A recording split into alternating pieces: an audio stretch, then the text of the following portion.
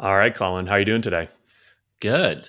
It's good to be here, Harry. How are you doing? I'm doing well. I'm excited. We're upgrading the podcast. I think it's our second one doing Riverside. So better audio, better video, and supposedly a better guest. So I know you are about to intro Kyle, and we've got big expectations for him on today's podcast. So I hope he's ready. All right. It rides on all my I'm ready. shoulders. I don't know what this says about the prior guest, but I'm ready. A little Well, bit of both. How about that? so one of our former guests, or actually our first guest we ever had, Jack Greco, was how I met Kyle.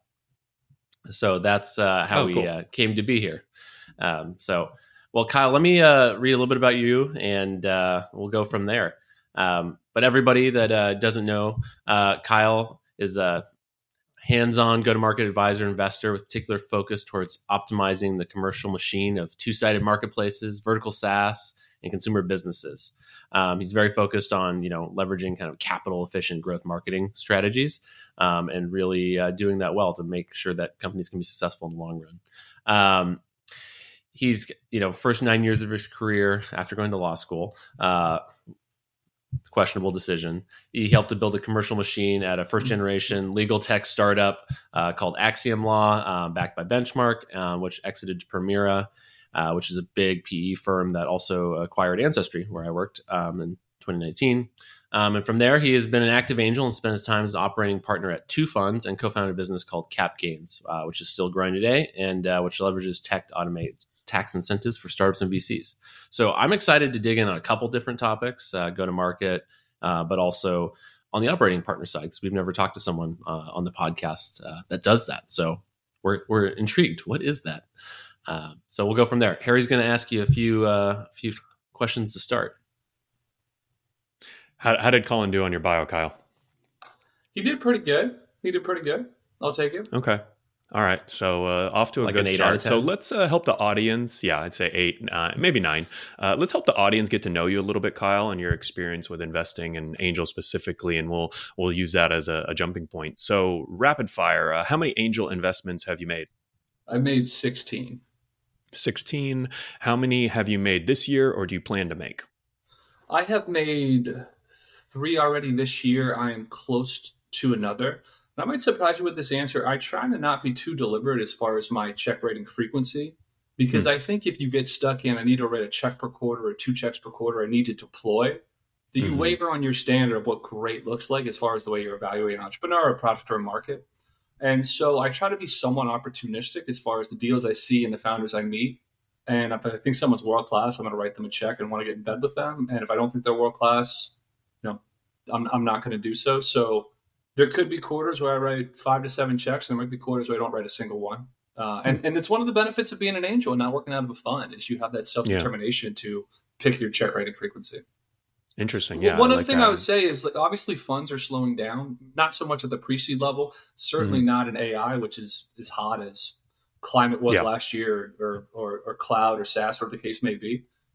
Growth stage is all but turned off. But as you're seeing valuations come down, funds are a little skittish about making new investments and calling capital. Valuations and entry points are getting really interesting. And like funds will talk a lot about, price could be a mental trap and betting on outliers is the only thing that matters, but entry point does matter. And if prices are coming a little bit down, it's an interesting time to be active. So I certainly, I don't think I'm going to slow my roll here if I continue to meet great founders.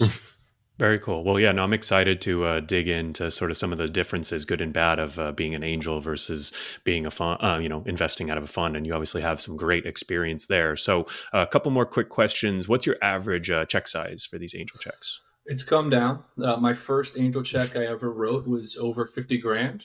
And you have, when you write your first check, no matter how much success you've had as an operator in any facet of life or business, you have a little bit of imposter syndrome. And for me personally, I was thinking to myself, I don't want to be the guy with the smallest check on the table. No one's going to take me seriously.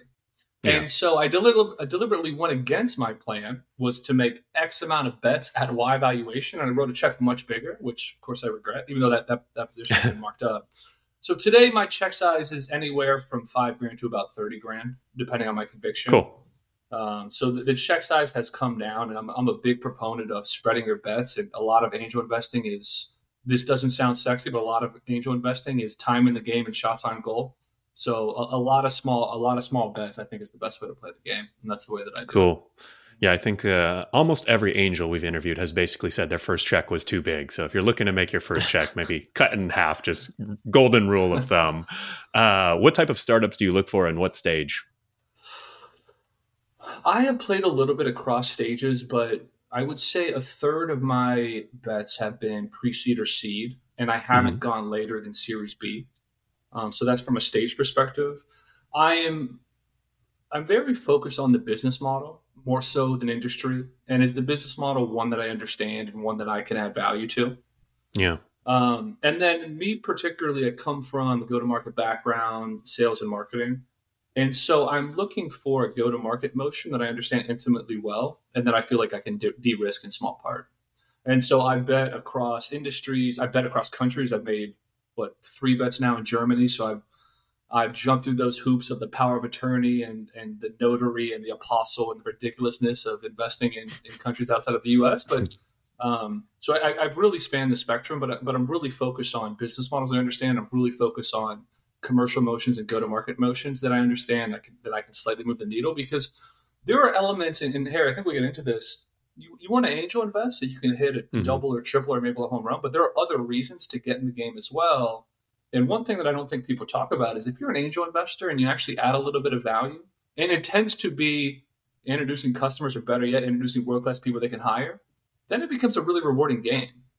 And if you are dumb money that writes a checks and, hey, I hope to get a return 10 years later, it's not as fun to be involved, at least for me personally. So I have an eye towards like, what can I actually help? And then that comes back to like, where is my expertise and what do I know? So that's my focus. I think we can all relate that just throwing money into something is not nearly as rewarding as helping the founders shoot their shot and, go big. I think that's something that's pretty clear.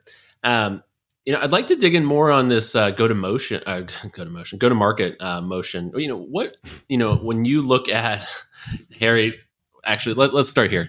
What is go-to-market? I think Harry wants to know. GTM, what is it? Wow, you're just assuming that I don't know what it means, but all right. We start at there was some pre-conversation here. Go-to-market.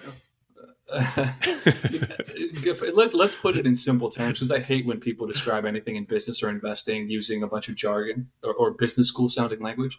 Your go-to-market motion in the context of any specific business is what is the sales motion or what is the marketing motion that best fits the need of your company relative to the audience to whom you're trying to sell.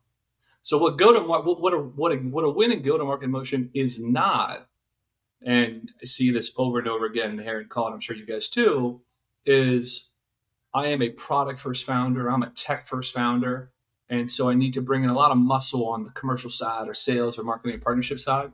So let me just find the best person I can find who has experience in this industry, and they're going to bring their playbook from their prior company. It's going to plug and play in my new startup. So why does that not work? Well, if they had a top-down enterprise SaaS account-based selling motion, you're trying to go bottoms up. Like, you have the wrong model for your business. And what's interesting that you see more out in the data is the shortest tenure in a C-suite of venture-backed companies is the CMO, which is less than a year. And the second shortest tenure in the C-suite for venture-backed companies is the VP sales, which is like less than a year and a half. And the reason why these typically fail is, well, 2 reasons. One, if you don't have a great product market fit, it's easy to throw the commercial guy under the bus and they just can't sell. But it's very tempting to find someone in your industry who has won and think they can just drop in their playbook and not do the hard work of testing various prospecting cohorts to figure out who's most receptive to what you're doing and what's the most efficient and low friction motion to bring them your product. And it's not that the go-to-market fit is not that dissimilar from product market fit. It's a slog. It requires testing a variety of techniques against a variety of different audiences, and many of them aren't going to work. And there's not a magic trick here, in my experience. There's not a unicorn here. And in my experience, it's typically not, let's hire a magical person that can plug in and play their own playbook.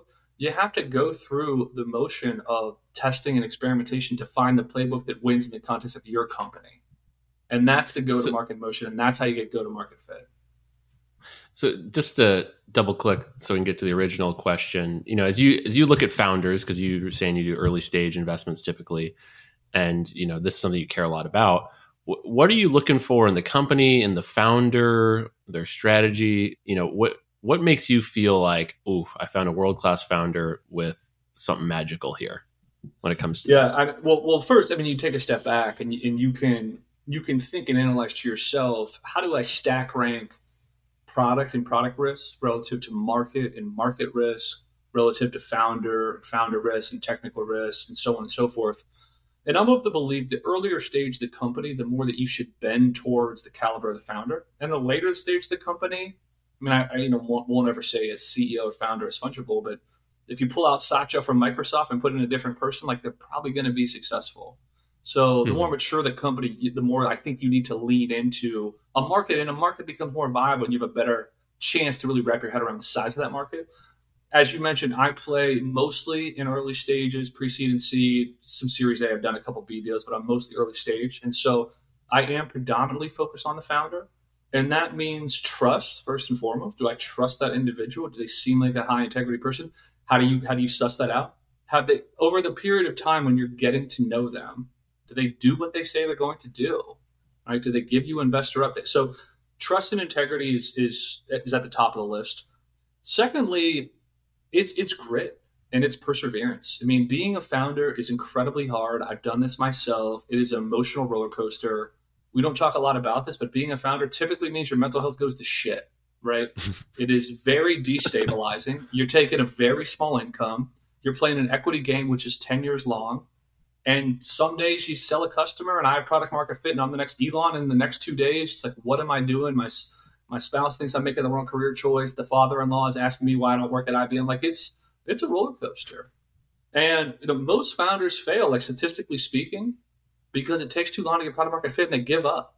Okay, and product market fit isn't something that happens in a couple months on average, right? It's like if you look at the bell curve on product market fit for the winners, not to mention those that have given up, it's somewhere from 8 months to a year and a half. So it's a slog. And so long-winded answer. But the second thing is who just has the grit and the perseverance and is so hell-bent on making it happen, they're going to continue on an irrational journey down a path that is not for most people. So that's the second thing I would say about a founder. Third thing is, do they have an insight against an industry? What is that insight? How do they derive it? Do they feel that pain themselves? Are they a product-first founder? It's helpful to know. New opportunities are typically born with someone with industry experience, spots a cluster of technologies coming together, and they're willing to make that bet. And so are you aligned? Do you share their conviction around whatever insight they have against an industry? And if you're a venture guy, it's an insight against a large industry with venture scale returns. If you're an angel, you might have different profiles as far as what you're comfortable with as far as returns. And then the fourth thing, and this is probably also under talked about, a key reason why founders win and why startups win comes down to talent. And a huge part of what founders do, I'm a college sports fan. I love college football. Mm-hmm. And if you are Coach K or if you're Nick Saban, the most important thing is recruiting, getting great people in the boat. And so your ability to recruit world-class founder, and that is storytelling, that is people believing you're a winner, believing you're a leader, that massively de-risks things.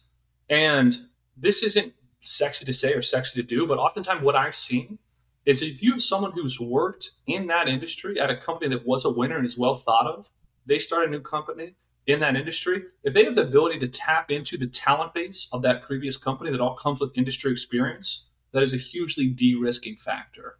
Yeah, and so sure. I think that talent attraction, being a talent magnet, is something that I'm hyper focused on. So those are the quick four things I would highlight. Yeah, I really like the college sports and recruiting analogy. I played volleyball in college. I coached, girls volleyball, and I would always find it funny, right, that a lot of the best teams had the best players. Shocker, right? And so you could have any coach there, and sort of like you said, sometimes obviously a good coach can help, but a lot of times the things that are most important are the people or the folks on the team. So I think that's cool, and your experience as a founder, I feel gives you a pretty unique edge there. So talking about that journey from founder founder to angel investor? Or, how did you kind of get into angel investing? And it looks like, you're still a founder, I guess. So how'd you get into it? And like, what did the timeline look like, I guess, as far as some of your different roles? Yeah, well, one point of clarification: I was a co-founder of a company called Cap Gains, and I'm going to resist the urge to give a shameless plug about that company, but I'm no longer day-to-day in that company, and okay, the cool. CEO of that company is tremendous, and that thing is growing and profitable and profitable. Good name, co-founder Cap Gains. I like the name. I don't know what it does, but I love the name, so I'm already great sold. Name. It is. It leverage. Well, here's the shameless plug. I said I would go for it. It leverages technology to automate tax incentives for founders and investors. So, opportunity zones, capital losses, and cool. qualified small business stock, QSBS is chief among them. So it allows companies to grow with tax-free gains. Back to your question, I mean, how did I get into it? So I spent the first 9 years of my career at a what I would call first generation legal tech company. It was a two-sided labor marketplace called Axiom Law, and it was high caliber on-demand attorneys. In that company, when it had an exit, it sold to Premier, which, Colin, I think you worked, Ancestry also had an exit to Premier, so small world there. Whenever Axiom sold, we actually sold Axiom at large, the company, but we also spun off two non-core business units. And at the time, we were actually trying to take that company public. And I think the feedback we were getting from investment bankers is we have these exciting non-core businesses that are high growth, but they're eating into the margins of Axiom's core business. So we spun off two of them. One's now called Factor, one's called Knowable. I had two small exits. And then when Axiom sold to Premier, I had a little bit of a bigger exit. And when I got a couple of dollars to my name, I should have follow your parents' advice and put the money into a low-cost index fund. But what fun is that? And so I started angel investing for the thrill of it. And also, I think what happens is it's easy to understand that angel investing is long odds and it's probably not going to work. And you have to be sober-minded and honest about that. But the time that you feel most emboldened that you're going to win and that you might be different, you might be able to find an outlier, is when you just had an exit, right? Yeah. So at that moment, you're feeling good. You're feeling good. You're feeling super confident. So that was 2018, 2019 period is when I started. So for the past 5 years, I've been in the game. Got it. And what were you expecting when you got into angel investing? Were you like, oh, this could be a cool way to make some money? Or were you more, sounds like maybe realistic about it in that like, oh, this maybe isn't the best way to make money, but, will be fun. I can help some people. I've got a lot of knowledge. Or was it a combo of a few things? Yeah, it was a combination of a few things. I was excited to lock arms with other investors that are in tow for the first deal. Number one. Number two, yeah, I mean, you have the expectation of a return. And you develop conviction around a founder and their market opportunity and their technology and their product and the competitive dynamic. And so there is an expectation of a return. The third thing, I guess this relates to the first point, but the third thing that was readily apparent at the time, which I now believe even more strongly to be true, is most of the money in venture-backed startups in the private capital markets are going to come from VCs more often than not. Another thing that's related and is true is most of these VCs don't do anything to help the company. All of them talk about their value add and all of them talk about how they're differentiated. And most of them are full of shit. And it's not because they're bad people, and it's not because they don't want to help, and it's not because they're liars and they're misrepresenting themselves. But if you're managing a fund, you're raising money from LP, you're managing LP relationships, you're trying to find and scout the next deal across your thematic focus that keeps you up at night that, hey, I might miss the winner in the field. And then you're sitting on 10 or 15 or more boards, and that's a full-time job. And you don't have time to be in the weeds and really help to nail that next VP of engineering hire. Most of them just don't. But if you're an angel, if you're not sitting on 15 boards or raising for your next fund and managing LP relationships or any sort of the operations that are commensurate with venture, you probably have more time to get involved in help. Okay, so then why does that matter? Why is that interesting? If you're the guy on the cap table who actually is moving the needle and did introduce a couple of companies or did introduce a winning piece of technology, or frankly, the best thing you can do that's actually the most helpful is lean in with the company's hiring and help them hire world-class people. Here, back to our earlier point about recruiting. And when you're seen as the person who's doing this, if you're co-investing with interesting people, angels, former operators, or investors, it's then very easy to build a relationship with anyone on the cap table because this guy Kyle, this guy Colin, this guy Harry, he's really helping my money to win, or he's helping to de-risk this investment. Of course, I'm going to take a meeting with him. And so one of the views I have, which I think is probably somewhat contrarian, or at least it goes against the conventional wisdom you oftentimes hear VCs pontificating about, which is like, do it by first principles, do your own due diligence. Like, I think that's totally bullshit. Like, you should pay attention to what other investors think about the deal. You should pay attention to what other investors are in the deal. Because if you're in the deal with them, you have a great chance to build relationships with those people, and then you have access to their deal flow. Yeah. And if you have a VC in the deal and they're like, Kyle Richless is the single most useful person on the cap table, that is a great brand to build for yourself. And then I'm looking at the best investments in that VC's portfolio, and I would love an introduction to that company. And that's a real dynamic that wins. And so that's the third thing I think that I thought to be true, which has proven to be an even stronger element that I anticipated at the outset, and like something I'm really focused on to this day, 5 years later. Yeah. And I think it's almost kind of has to be true for you to be a successful angel, right? Because obviously, if companies are raising millions of dollars and, you're in the $5,000, $10,000 check range, right? I mean, it's literally just do the math. It's a tiny percent of the overall funding required, right? So there has to be a reason for you to be on there, and it has to be beyond your money, right?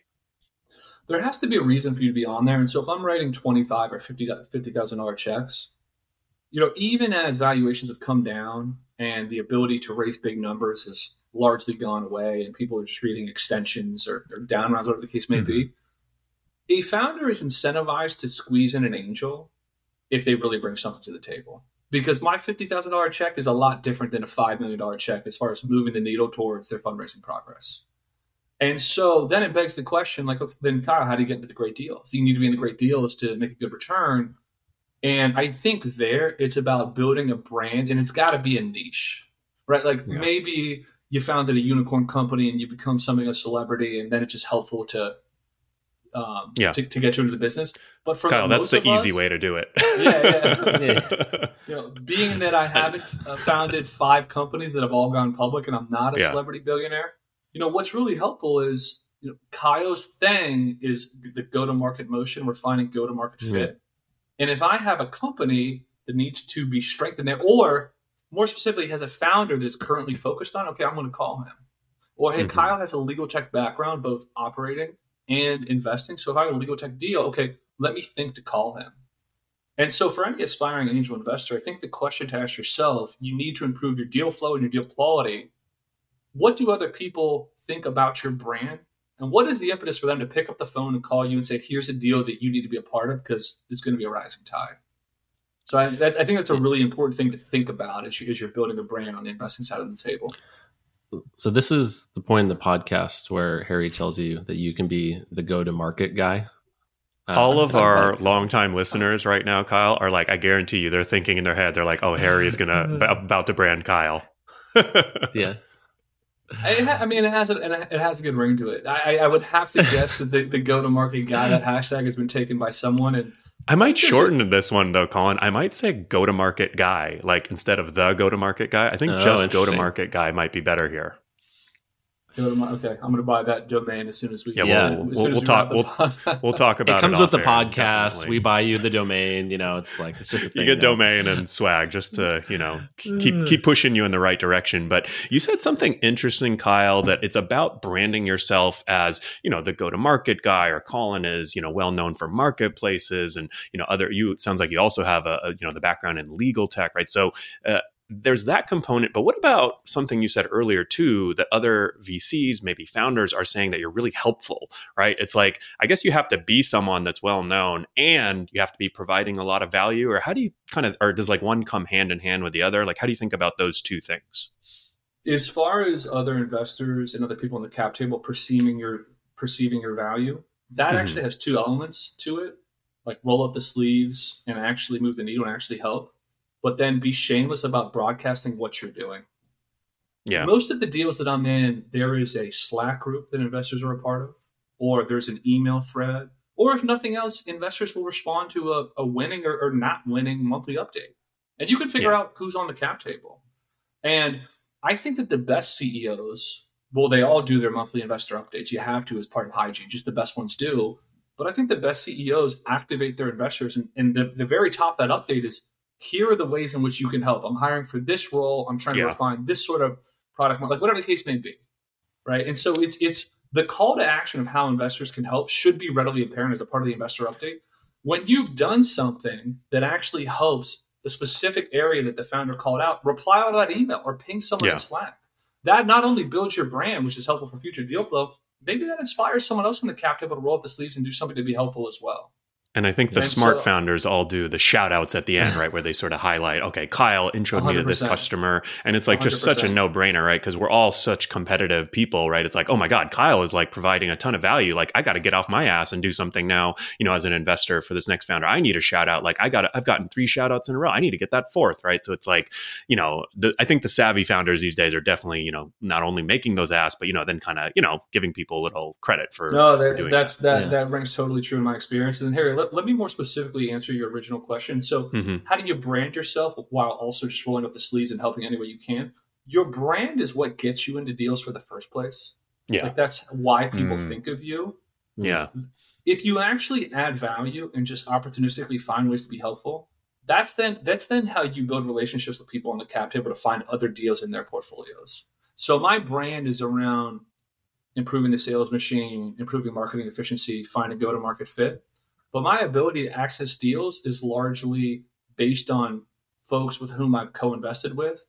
And then I scan their portfolios and what are the most interesting things that they're also involved with. So I actually think they're 2 divergent things. Yeah.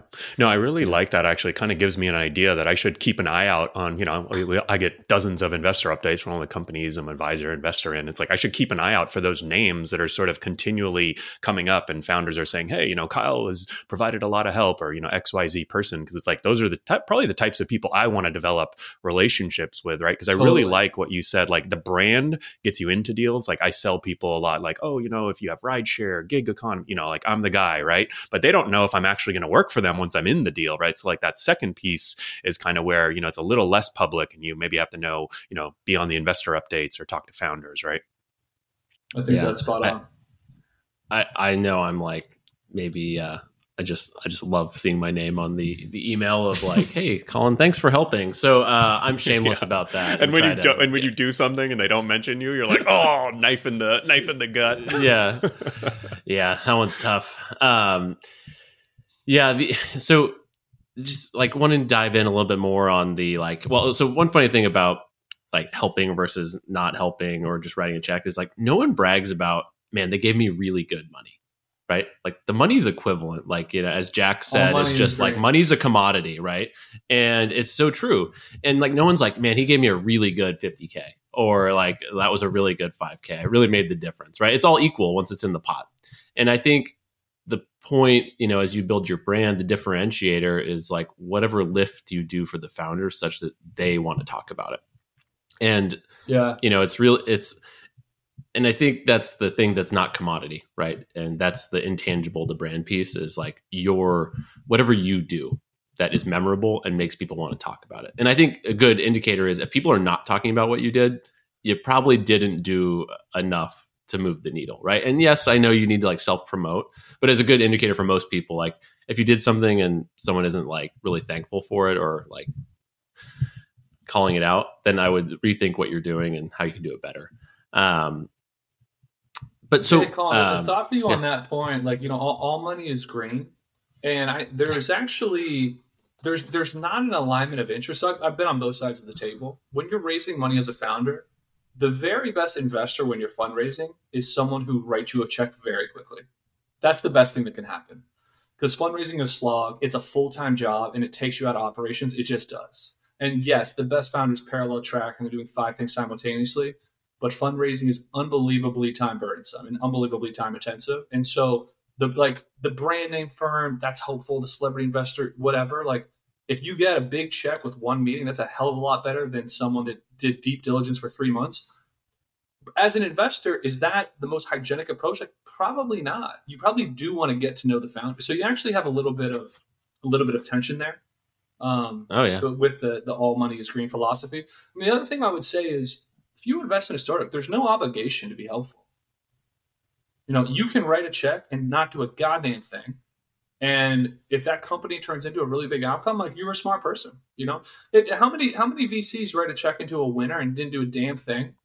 And, they hit an outlier and return the fund. Like at that point, they're raising a much bigger number for fund number 2 with management fees. It just made them rich. And none of the LPs they're pitching, an institution or endowment, saying, what did you actually do to be helpful? Like Yeah. it doesn't. It really doesn't matter.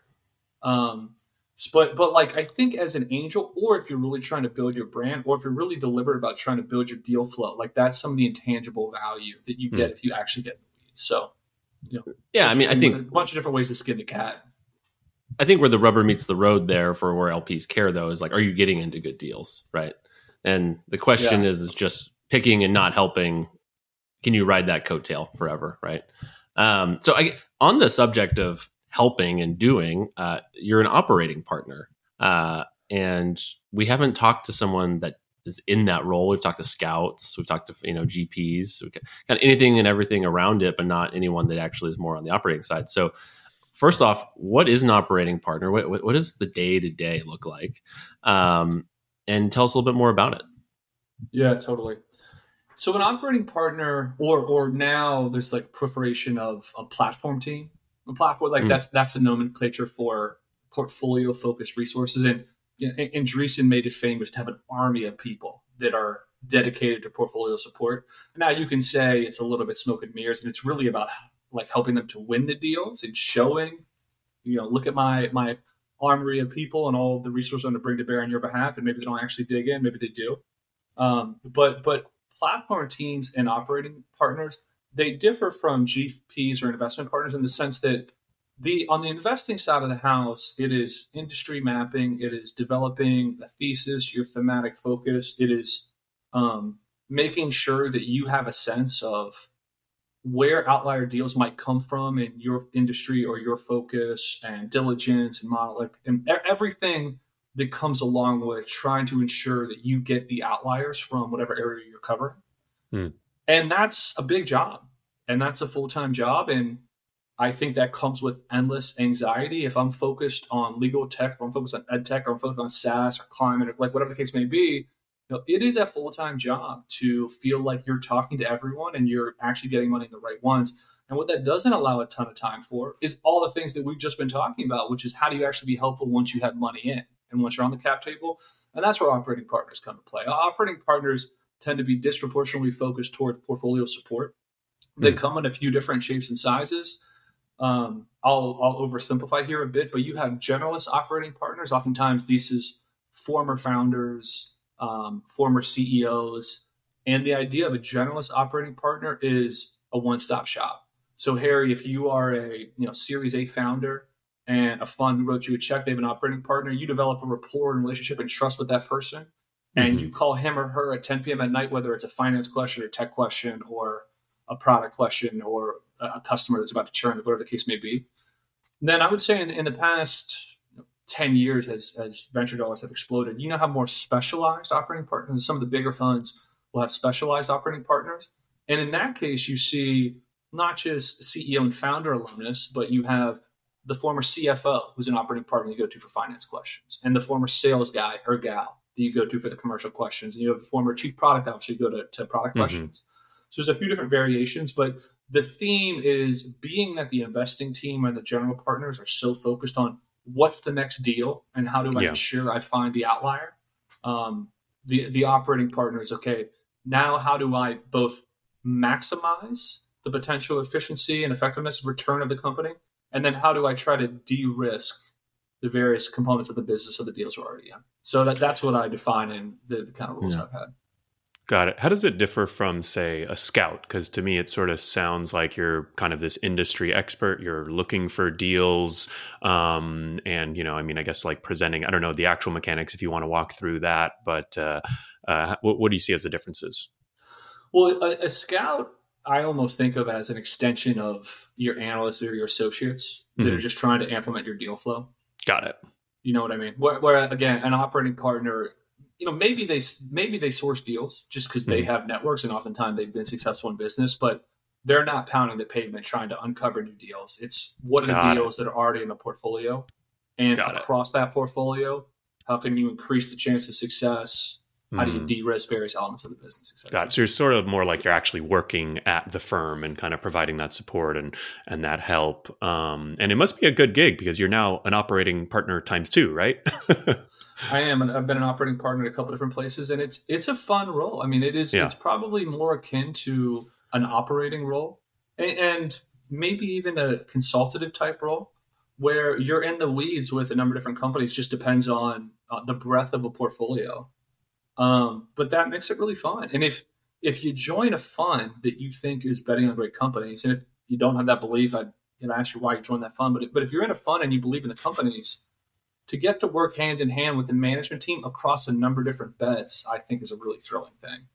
Yeah, I think it sounds cool to me because a lot of founders, a lot of operators, I think that lifestyle, like that grind it out, like we talked about all the shitty parts about being a founder earlier, but obviously some people love it, can't get enough of it, right? I'm not really that person, but some people love it and can't get enough of it. And this seems like the kind of good middle ground where you like get a little bit of the VC, kind of working in the day-to-day and the operations, but you still get to retain the stuff that like really drives you. So for those who might be interested in becoming an operator partner, what advice do you have? What do you suggest? Like, how might they tactically go about it? Yeah, well, I have two thoughts for you. Before I directly answer that question, I would say Sure. I would be cautious to not overly glorify an operating partner role. The truth of the matter is, regardless of previous fund performance, or regardless of the prestige and brand name at any fund, most of the portfolio is a mess, right? Startups are really hard. Success is not a straight line. Every company has their shit. I promise you, they just do. I've never been involved with or seen a company in the private capital markets that did not have all sorts of hair on it and all sorts of problems. And as an operating partner, you're supposed to dive into those problems alongside the management team. So it feels like it's a cushier gig, or it's a safer gig, or it's a portfolioed way to help a bunch of different people. But in some ways, if you're actually active and you're actually helping and moving the needle and helping to de-risk, you're multiplying your set of problems that you're supposed to help out with. And they're if they weren't hard, the management team would just tackle them on their own accord. Very true. So it's a rewarding role, but like anything else, it's challenging and has its ups and downs. Back to your question, like, how do you actually get that role in the first place? It's easy to identify a fund that has a similar focus to where your expertise might lie, or just funds that are in your network. You can go ahead and just start helping. Yeah. Right. And it harkens back to what we were saying at the outset of the call, like how can you actually be helpful? The two things that actually move the needle the most, the thing that I think is most impactful, help companies hire world-class people, or, and this isn't glamorous, but secondly, like, you can effectively be an SDR, right? Reach out to understand what's their ICP, what customers are in their sweet spot, and introduce customers to not to the CEO, but to sellers on the team. And when funds see that you're willing to be helpful to start just for free, then they're going to create introductions and connections to other portfolio companies. And then when you have a track record over a period of time that say, hey, this guy or this gal has been really helpful to the portfolio, the snowball starts rolling and it takes it from there. So it's getting in the game. No one invites you to the dance in those cases, in my experience. That's actually just start working. It's funny, Kyle. I thought that you were going to have, a good answer for sure, but I thought it was going to be a lot more complex than that. And I love that answer. And it's also so simple. It's just like find companies, or find, firms that align with what your expertise, and then just go be helpful. Like, what are the two things every startup or, fund needs help with? Hiring and making money, getting more customers, right? And it's like, just go out and do it. And then obviously if you do a good job and I'm at a firm, it's like, wow, this guy's working for free. Imagine how good he would do if I paid him. Yeah, totally. The other thing I would tell you is you don't want to take the front door in to anything associated with angel investing or anything associated to venture funds. Those roles are seen as super glamorous right now. That's just how it is. Like, if you're at Harvard, or you're at Wharton, or you're at Stanford Business School, McKinsey is not as in vogue as it once was, and Google is not as in vogue, and everyone wants to be in VC.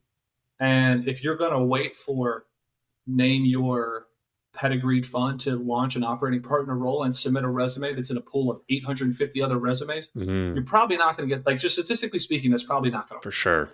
Right. Yeah. But so how do you take the back door? It's back to what I just said. How many of those 850 people applied just started working and had that proactivity and have been helping portfolio companies for the last 8 months or last 3 years? Not that many people.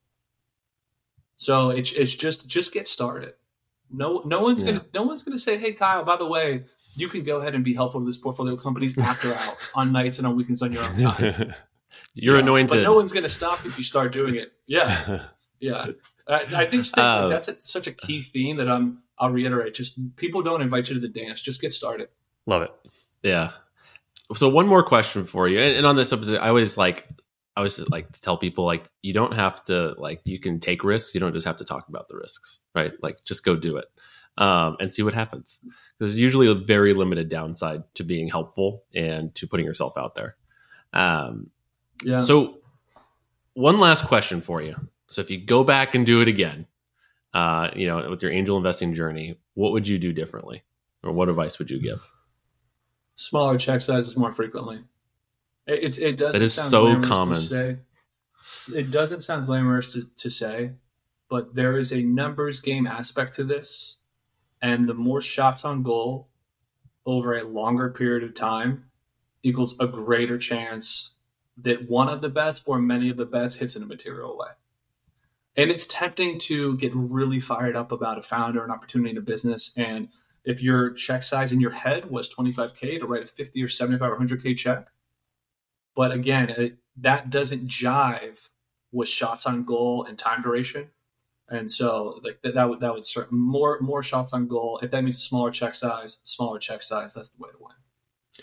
Awesome. That's a great note to end the first part of this podcast on. Now, the fun part, Kyle, we get to dig into 2 trending Twitter threads, and Colin was late to our prep meeting today, so he may not even know what I'm about to show on the screen. But I think the first one, I'm gonna pull an audible on Colin. He thinks he knows what's coming, but it's gonna be something different. Man. So we'll I'll go ahead and share it right now. And Colin, I'll let you read this tweet since you're going to also be seeing it for the first time. I think it's kind of relevant to what we've been talking about. So, actually, let's do this one first from Zara. Can you see it? Not yet. Oh, it's not coming. All right. Well, let me read the tweet while it comes. Here Founders, we go. What is the best thing a VC angel or angel investor has done for you other than writing a check? So I think we kind of have hit on a few of these themes. So what do you think, Kyle? And this is from Zara Nakvi, founder community at Join Republic. Well, I don't want to take the easy way out and talk about talent or customer introductions. I will say like mental or emotional support to help people navigate through the emotional roller coaster that is being a founder. For me, if I was to answer it, it would be like getting more money, right? Like that. Right. You know, I mean, you write a check, but bringing how can other you investors into we wrote an article deal. about this. It's like the money multiplier, right? Can you be that money multiplier for them?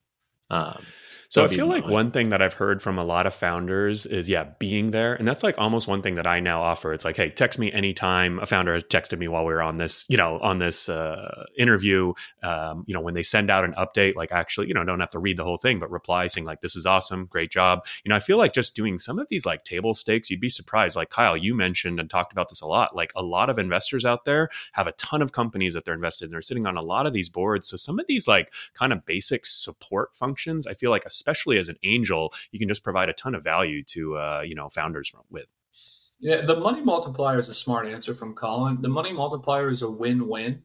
If you align with the founder on the sorts of investors, angels, or venture guys they'd like to have in the game, and then you reach out to those folks with a really good deal, back to brand building. You're sending great deals to people. Ultimately, good deals are going to come back your way. So a total win-win scenario. Yeah, Marty here, Marty Madrid also says getting someone else to write a check. Our friend Bruno, who we featured before, says doing my taxes. Okay, I haven't heard of that one before, but any of these other ones, I don't know if any of these other ones stand out. Morgan says waiting for someone to say, introduce me to someone else who has also wrote a check. So cool. All right. We've got one more tweet to feature and get Kyle's take on. So I'm going to share it right now. Colin, you want to read this tweet from Carolyn? Yeah. Founders, do you text with your investors or prefer to keep communication to more formal platforms?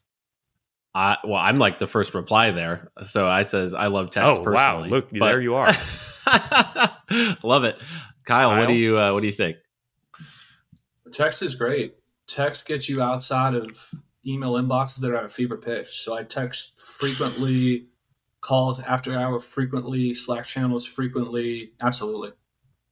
So I Absolutely. liked this question because I feel like nowadays, when you start working across different organizations, right? Like every organization is different, right? Like some are more email based, Slack based, right? Text, WhatsApp, right? And as an investor, you start, having to deal with all these different people and they're like, oh, let me add you to this Slack or whatever it might be. But I do agree. I feel like text is always, I always joke like, if you email me and I don't respond, text or call me. And if you don't have my phone number, it's probably for a reason.